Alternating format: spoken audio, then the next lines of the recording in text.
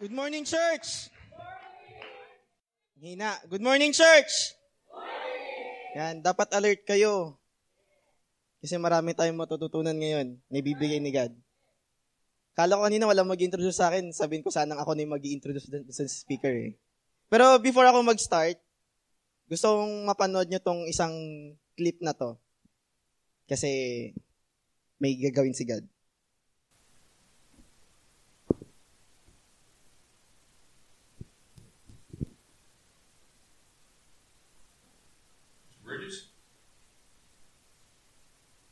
Revelation chapter 3 says, we serve a God that opens doors that no one can shut, and he shuts doors that no one can open. He says, behold, I have placed before you an open door that no one can shut. I know you have a little strength, yet you have kept my word and have not denied my name. Coach Taylor, the Lord is not through with you yet. You still have an open door here. And until the Lord moves you, you're to bloom right where you're planted. I just felt that to come and tell you that tonight.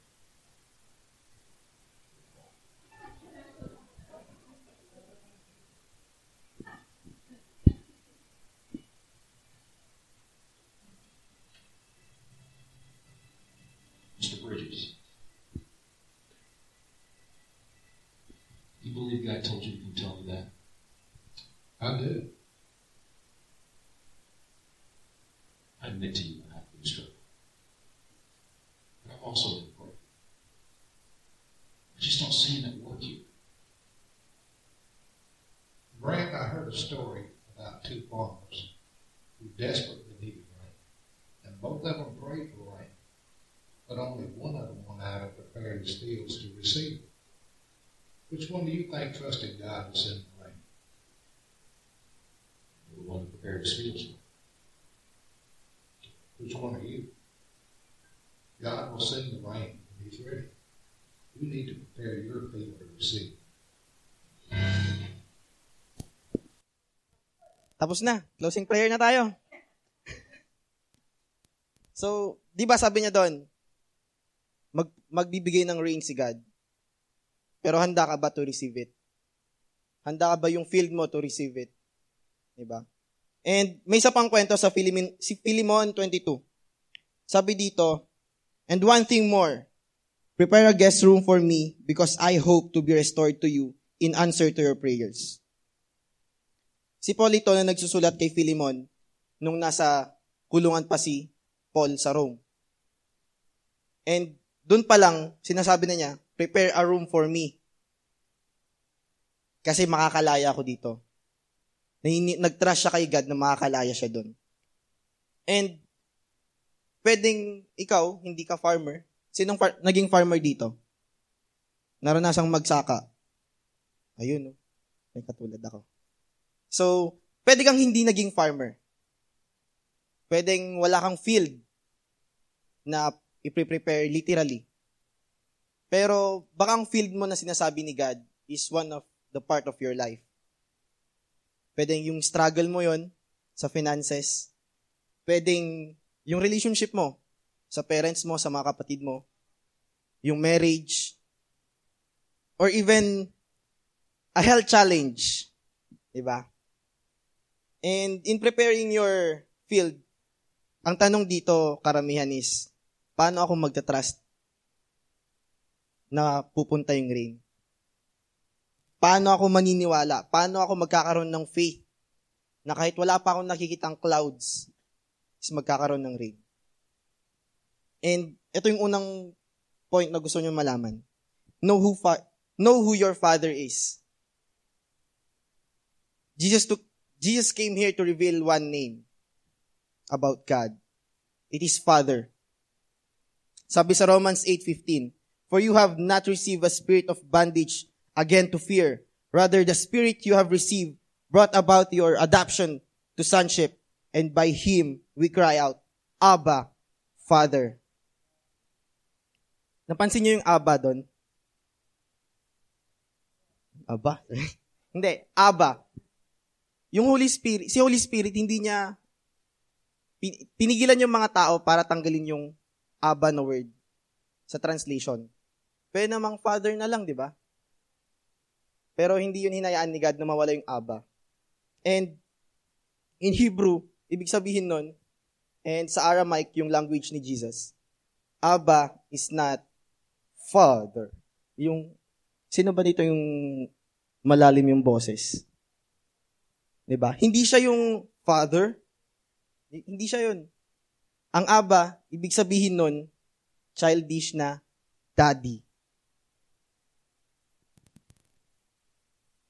And daddy, ibig sabihin more intimate.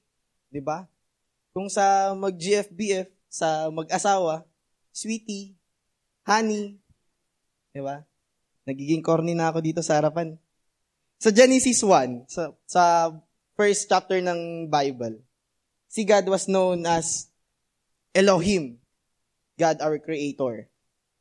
And the following chapter, he was known as Yahweh Elohim, the covenant-keeping God.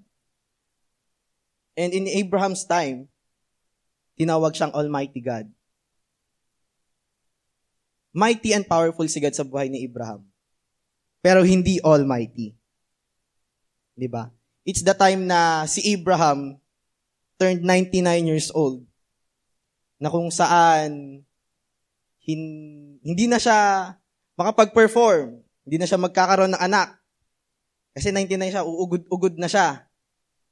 And one thing more, yung womb, tama ba? Yung womb ni Sarah is nag-dried up na. Tuyot na. So wala nang pag-asa. And that time, nung sinabi ni God na, I am Almighty God. Diba?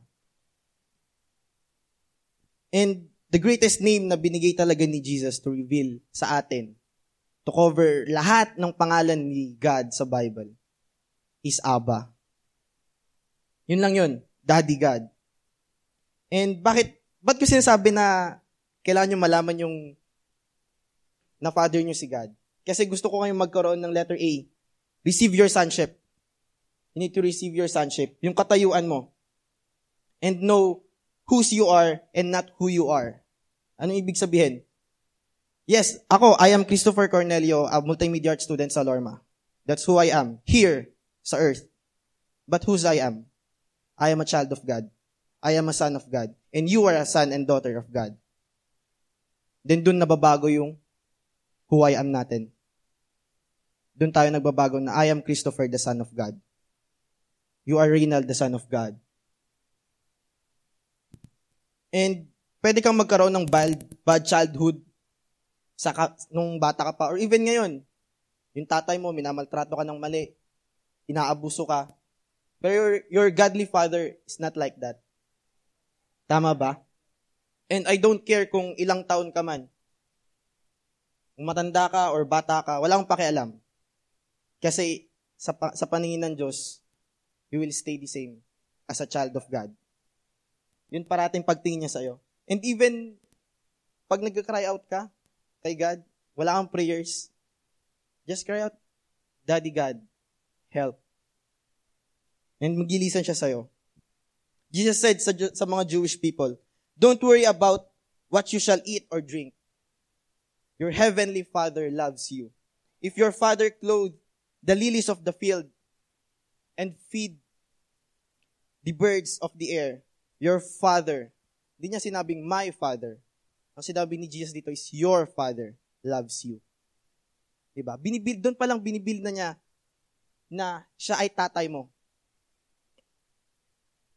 And hindi ka ba mas valuable kaysa sa mga birds?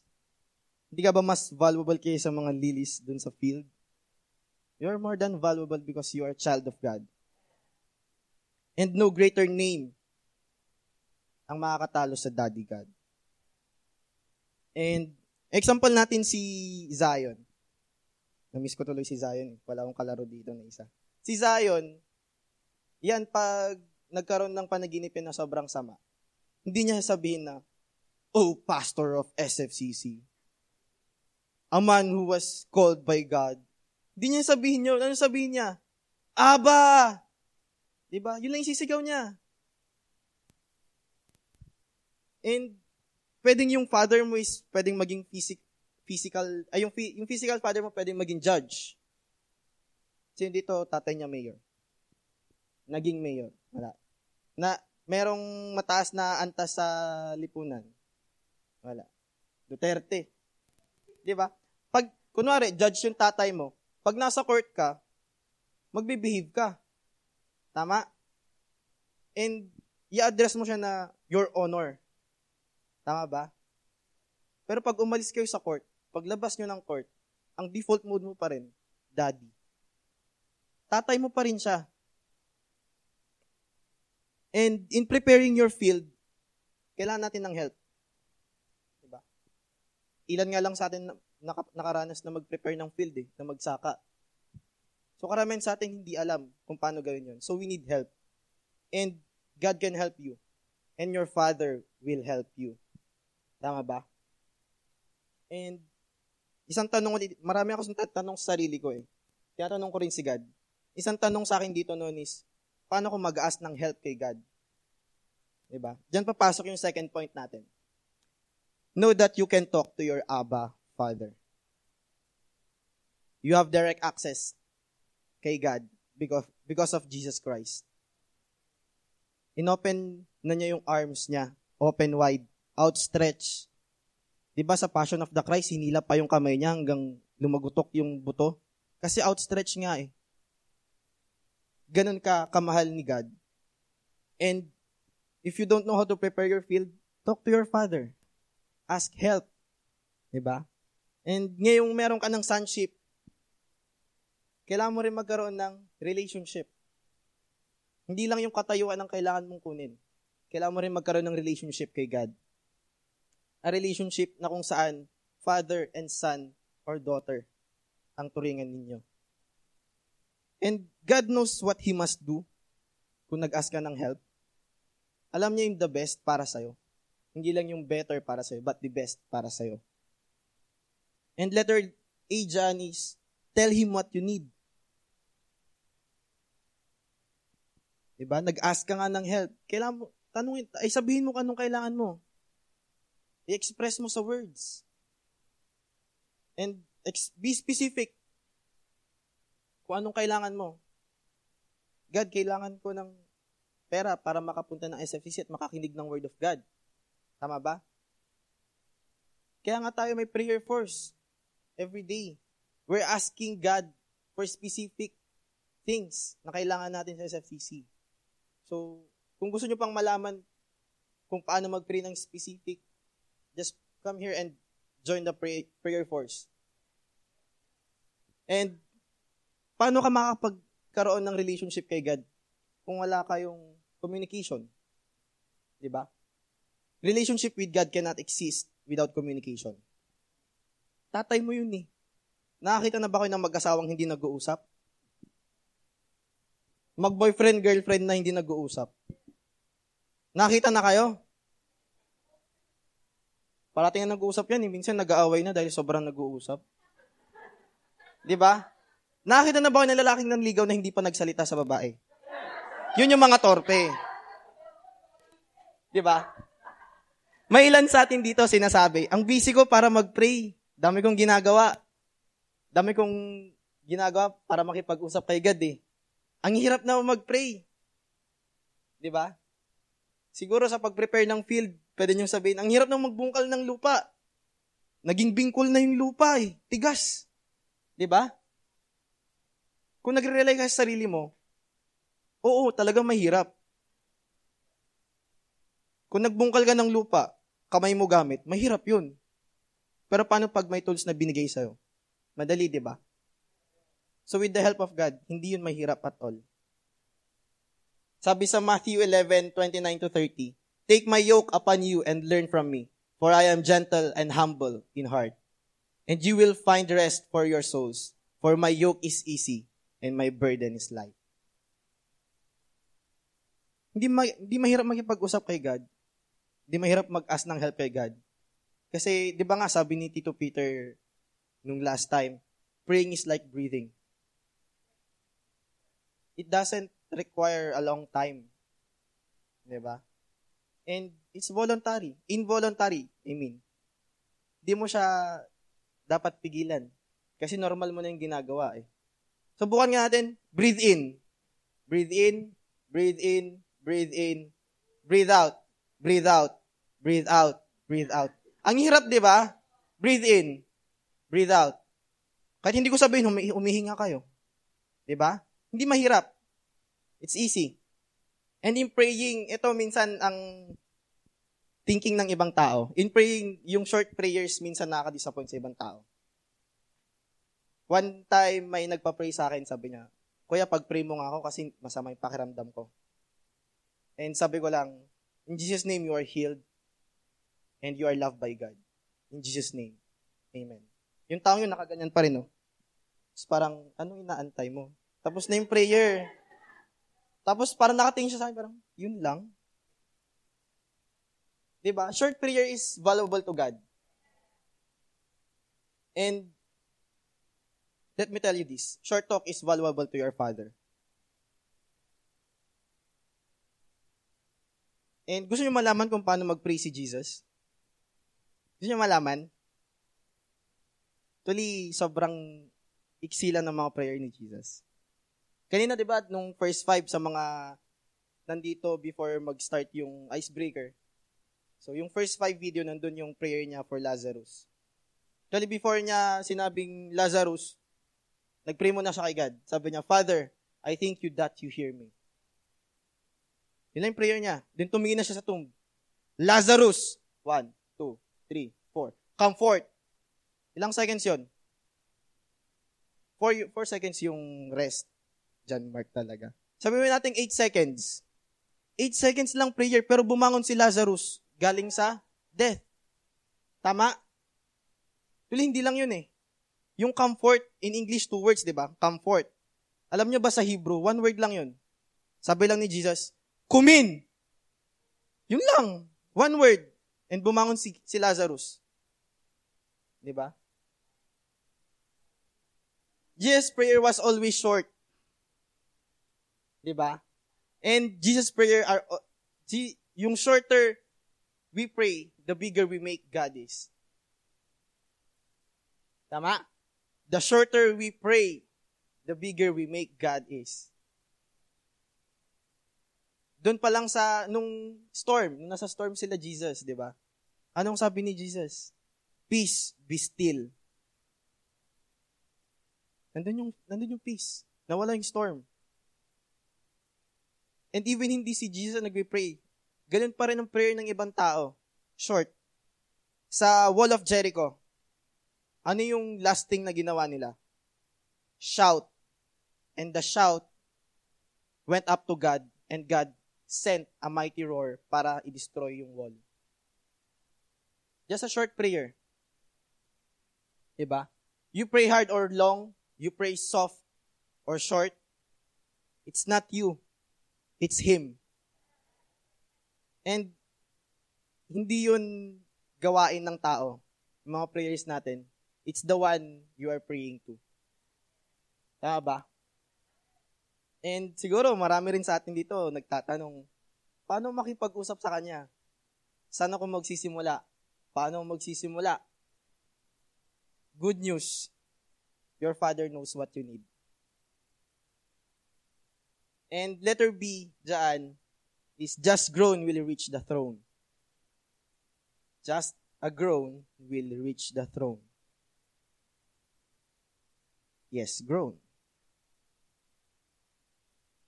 Paano yung groan ko, Kiko? Si Ate Rizzy.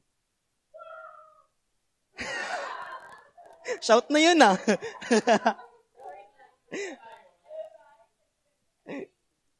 Diba? So,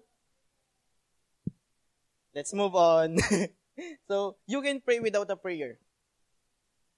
Iniwala ba kayo doon? You can pray without a prayer. Sige. Bigyan ng isang story. It's the time ng Israel na naging slave sila ng Egypt. So, tanong ko kay God, ba't mo sila hindi slave ng mas maaga? Ba't inantay mo pang maging slave sila?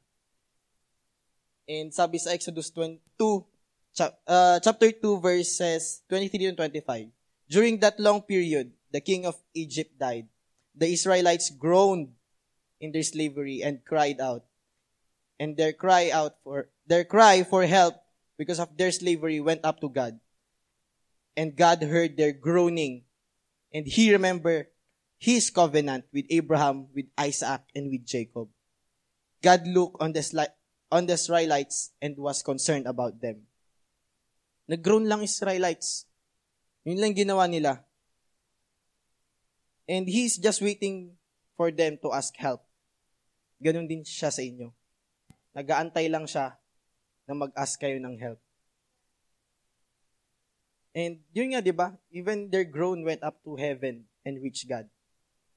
Sometimes kasi nagpre-pray na tayong malakas. Kaya ko to. Kahit nasasaktan ka na. Hindi, kaya ko to. Di ba? Yun talagang tumatak kahit nasasaktan ka na. Di ba? Just groan. Just cry out, Abba Daddy, I need help. Di ba? And when God heard yung groaning, God sent the deliverer. Pinadala niya si Moses. Di ba? And he remembered the covenant when they groaned. And groaning activated the covenant. So, you can pray without a prayer. Di ba? God doesn't despite your groaning. So, kung gusto nyo pang malaman tungkol dun sa groaning na yon, sumali kayo sa life class na susunod. Diba?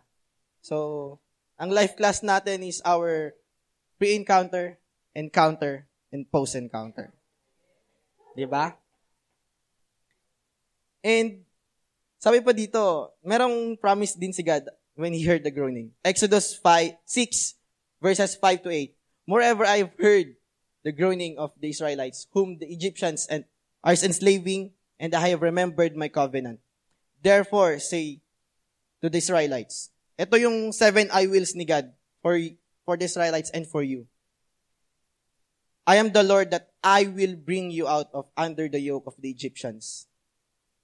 I will free you from being slaves to them, and I will redeem you with an outstretched arm. Diba kanina, natakal ko na yung outstretched arm. And with mighty acts of judgment, I will take you as my own people, and I will be your God. Then you will know that I am the Lord your God, who brought you out from under the yoke of Egyptians. And I will bring you to the land I swore with uplifted hand to give to Abraham, to Isaac, and to Jacob. I will give to you as a possession. I am the Lord. Diba? Gusto nyo pa makalaman ng isa pang tip kung paano kayo mag-pray without a prayer? Just a sigh is a prayer. Even a sigh. That's a prayer to God. Diba? Yun yung letter C natin. And God wants you to express what you feel in your heart and what you need. Kaya nga, wait lang. Mas maraming babae, baka kawawa ko paglabas ko. Pero sabi sa studies kasi, women live longer than men. Alam niyo bakit? Kasi, konting naramdaman lang, sinasabi na. Tama, mali. Tama, yung ma-agree, oh. May psychologist tayo dito. Tama? Tama po? Tama. And even Jesus sighed.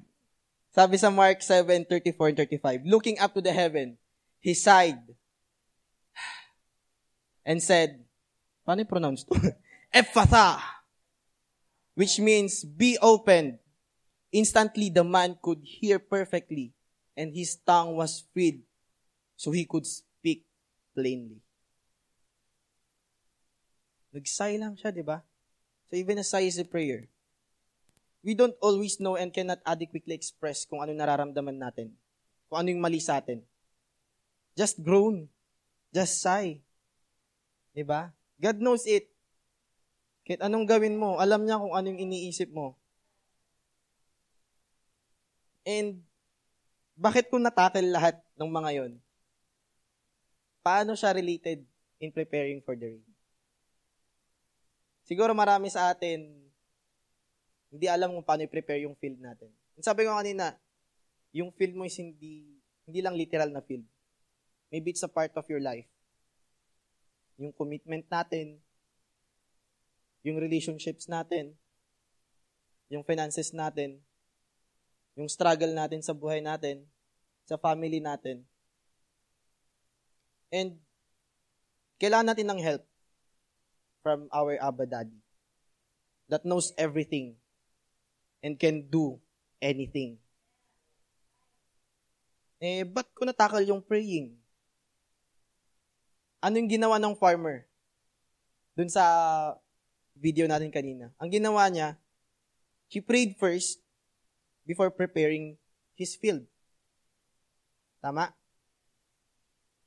And kailangan natin mag-believe and trust kay God na hindi natin kaya mag-prepare ng field kung wala siya. And siguro ang question ngayon is, Kuya, pray naman ako ng pray, wala naman nangyayari.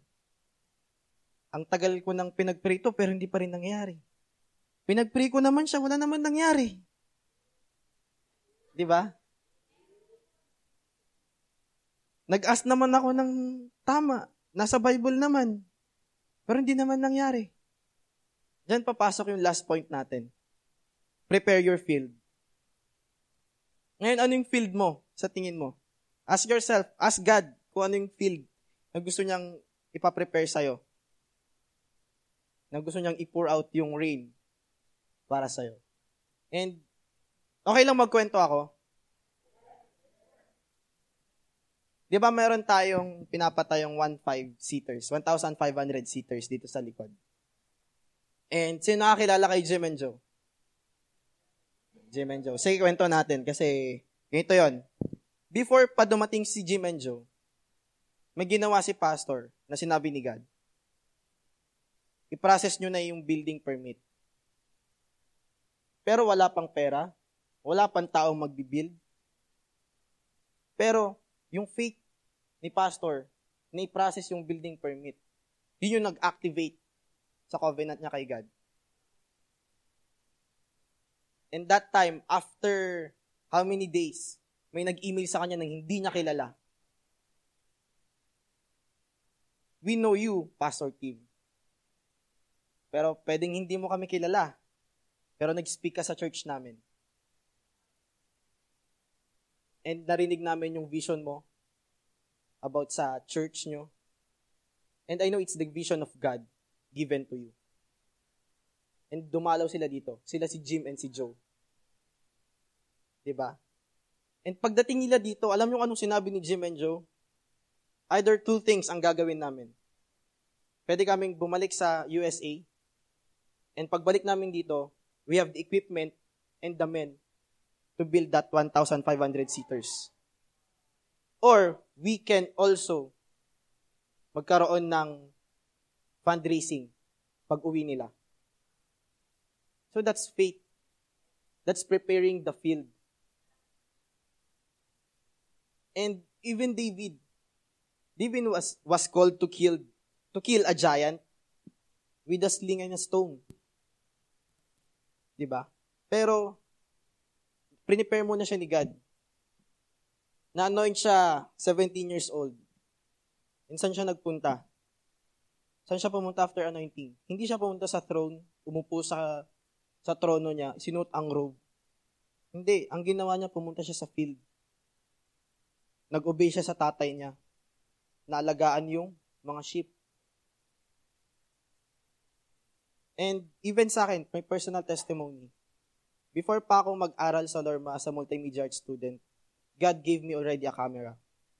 I can't afford it. Pero God prepared me for it. And ito yung gusto mong malaman nyo, na God's answer to our prayers is not delayed at all. Kairos time. It's God's time. And may isa ulit akong story . Sorry, marami yung kwento sa inyo. In 1988, may earthquake sa Armenia na nangyari. May isang father na yung anak niya is kasama sa natabunan sa school. high school student. Kasama yung mga classmates niya. First day, naghanap siya, nalughog nila ang buong school. Wala sila nakita. Hindi siya kumain ng dinner. Nagpatuloy siya hanggang dumating ang 6th day, pang-6 na araw. Sinabi ng mga tao na sumuko na siya. Pero hindi siya sumuko. And that day, may nilift up siyang isang may nakataob na signage. Sobrang laking signage. And pag-angat niya, narinig niya yung boses ng anak niya. Nag-aas ng help. Kasama yung mga classmates niya. Sobrang hinang-hina. Anong ibig kong sabihin sa kwento na yun? True story yun na. Hindi ko yun ginawa lang. Ang sabi sa akin ni God, ang revelation ni God is, sometimes we think that God takes forever to reach us when we call to Him. Pero hindi. At times na hindi natin siya nakikita na i-answer yung prayer natin.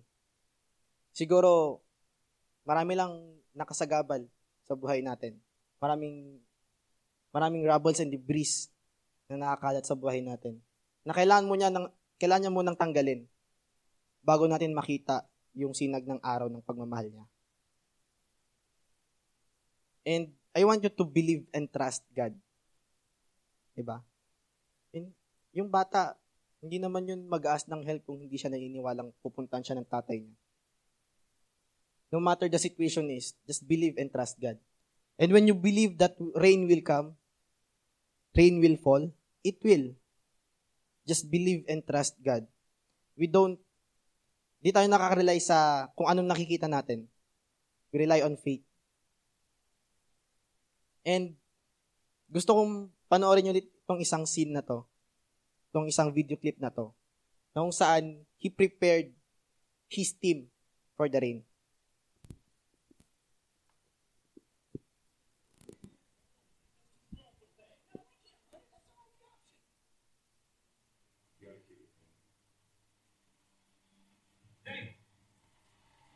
I hit 51 yard field goal. Coach, I can't kick that far. Maybe they stop and run pass all night. You're my best option. Coach, the farthest I've ever kicked is a 39-yarder. There's no way I can kick a 51-yard field goal. I believe you can. Your job is to do the best you can with the results that you got. I need you on that field. Our field goal unit! Grant, we gotta throw it. He can't take it from there. It's too far. No, it's not. What are you doing? I'm preparing for rain. I don't understand this, but with 2 seconds left on the clock, Coach Grant Taylor and the Shallow Eagles are putting the game in the hands of a 145-pound backup kicker. This is not a good move on Grant Taylor's part. He even has to kick into the wind.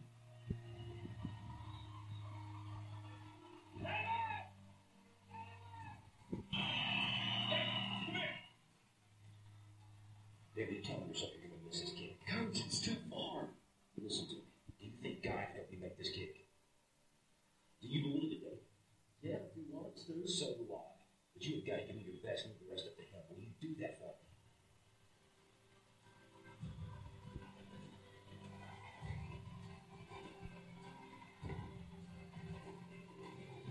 David, when you make this field goal or not, we're going to praise him. But don't you walk off this field having done any less than your best.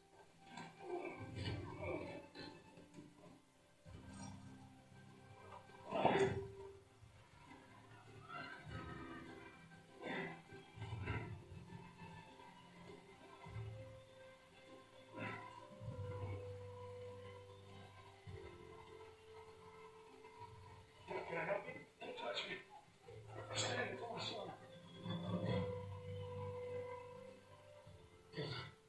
Help me make this kick.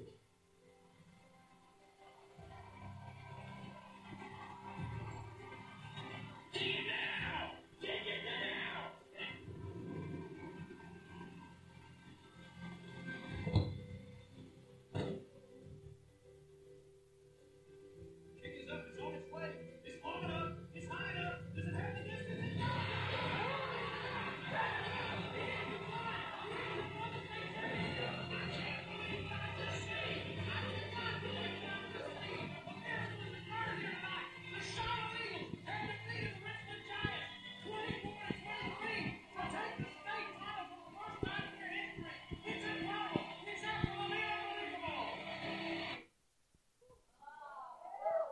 That is preparing for rain.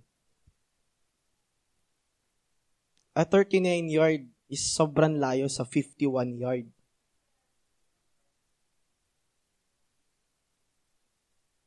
$553 feet.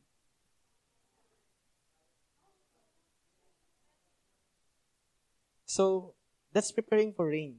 It's God. It's not them. Di ba? And maybe it's uncomfortable. Nag-aantay ka for the rain na sobrang tagal na. Maybe yung relationship na broken sa family mo, sobrang tagal nang hindi na-fix. Sobrang tagal nang hindi na-restore. Oh, masakit. Oh, uncomfortable.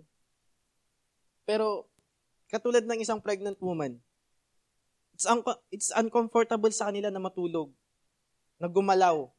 Diba, Tipil? So, but it's part of the process. Uncomfortable siya, oo. Pero hindi yun unusual. Dapat lang na mangyari yun. Tama? And sabi sa John 16:21, a woman giving birth to a child has pain because her time has come. But when her baby is born, she forgets the anguish because of her joy that a child is born into the world. Uncomfortable yung process ng 9 months. Masakit. Even pag ipapanganak na yung baby, mas masakit. Tama? Pero pag nakita mo yung bata, ano yung joy na meron ka? Most of the times, nadi-discourage tayo dahil sa mahaba, sobrang tagal, painful and uncomfortable process. Pero kailan mo pagdaanan yun? It's part of it. And ang key dito is you're anointed before you were appointed. There's always a preparation period. Hindi pwedeng wala. And it's not because you're anointed, it doesn't mean the appointing will come immediately. You must go through the process. Don't run away. Believe and trust. Diba? Kanina sinabi ko tungkol kay David. He was anointed nung 17 siya. Diba? And pagkatapos nang pumunta siya sa field, nag-prepare, nag-alaga ng hayop. Pero parang hindi mangyayari yung appointing niya, di ba? Kung nasa field lang siya.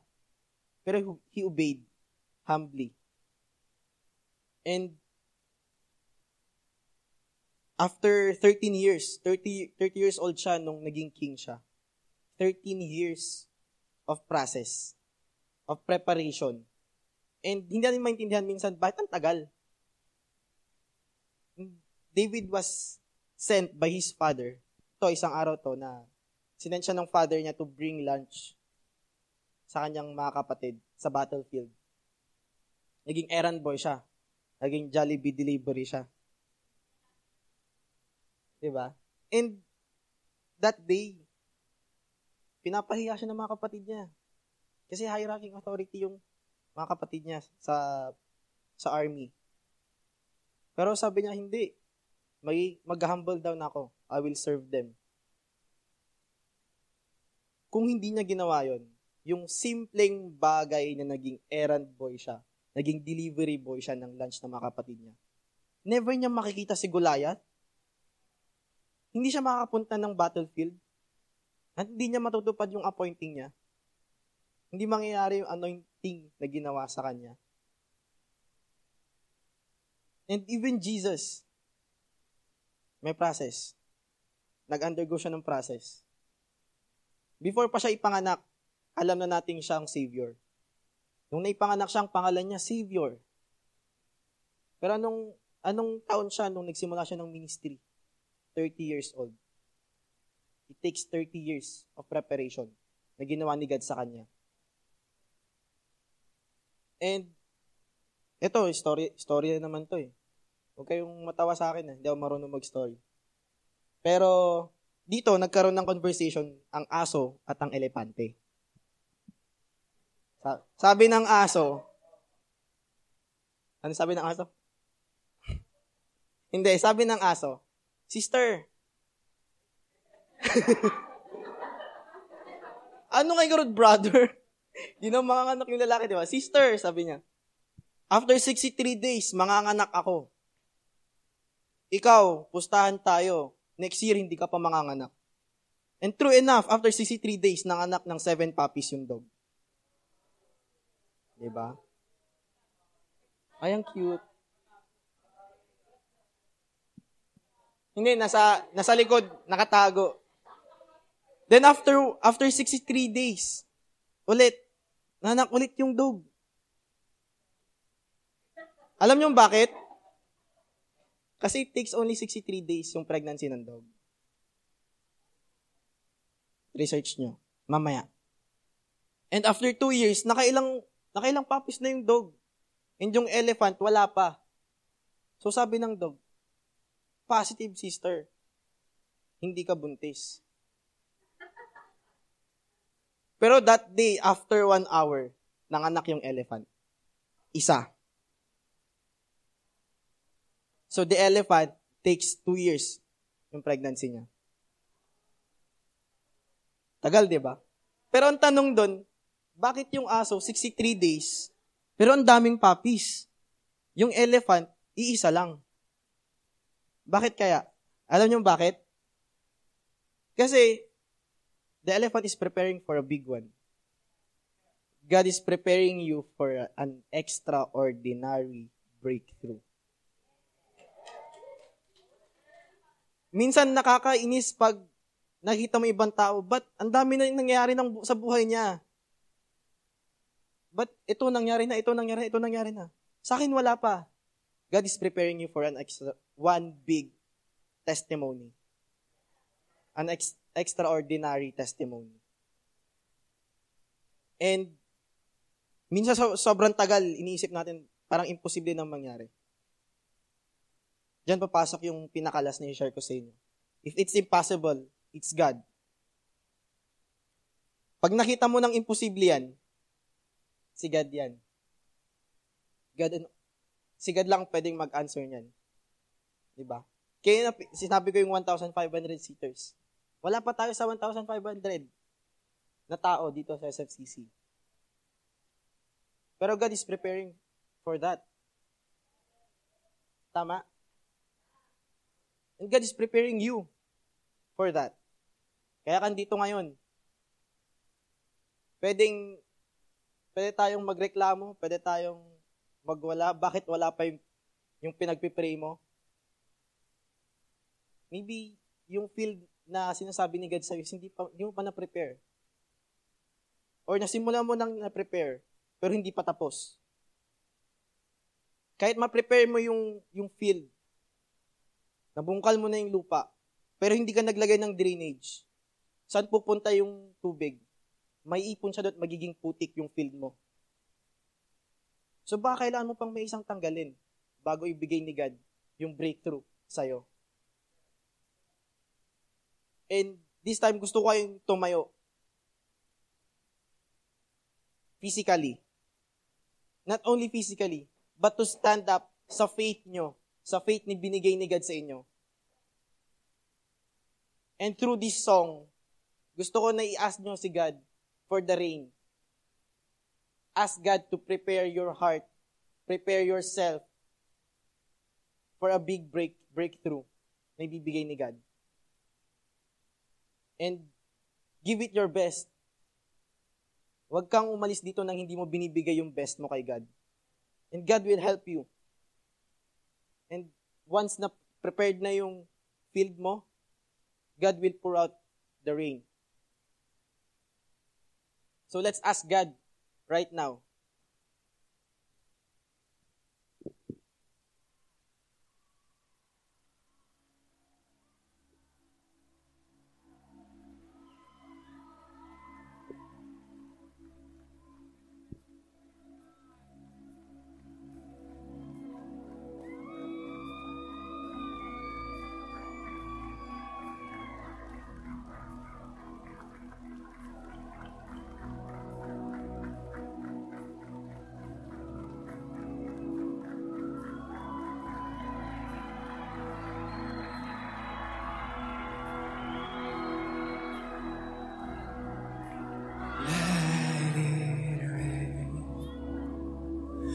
Let it rain.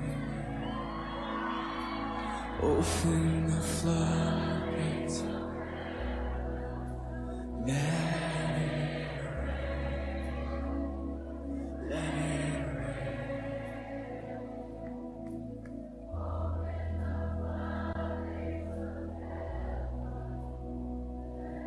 I feel the waves of your love, feel the winds of your spirit, now the heartbeat of heaven, let us hear. I feel the rains of your love, feel the winds of your spirit, now the heartbeat of heaven. Let's sing that again. I feel the rains of your love, feel the winds of your spirit, now the heartbeat of heaven, let us hear. I feel the rains of your love, feel the winds of your spirit, now the heartbeat of heaven, let us hear.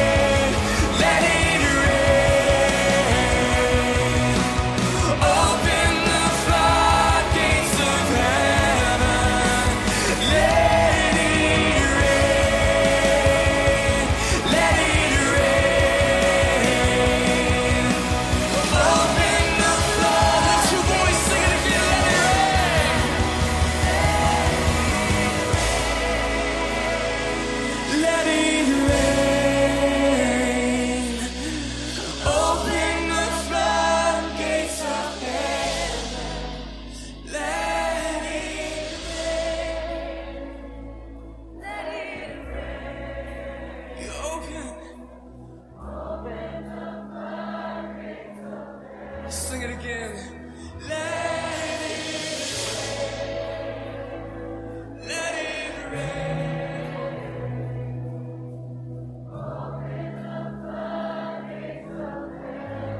Pour your Spirit. Let it rain.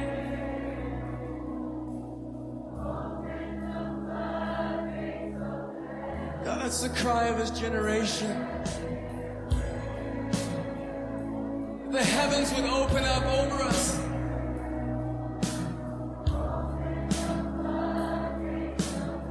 Let it rain. Let it rain in this place. Let it rain over this nation, God.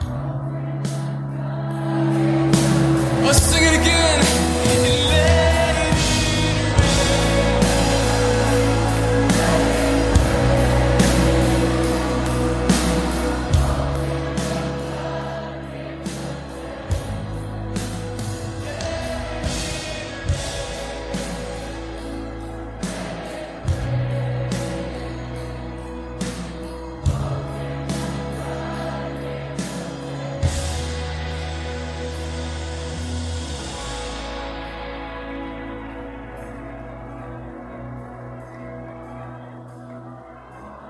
Kung ano man yung field na pinapa-prepare sa'yo ni God,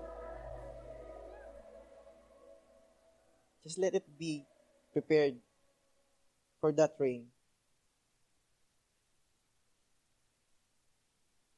Kung ano man yung na-expect natin, pwedeng mas matagal pa. Pero God knows the best for us. Hindi lang yung better. And He will answer your call to Him.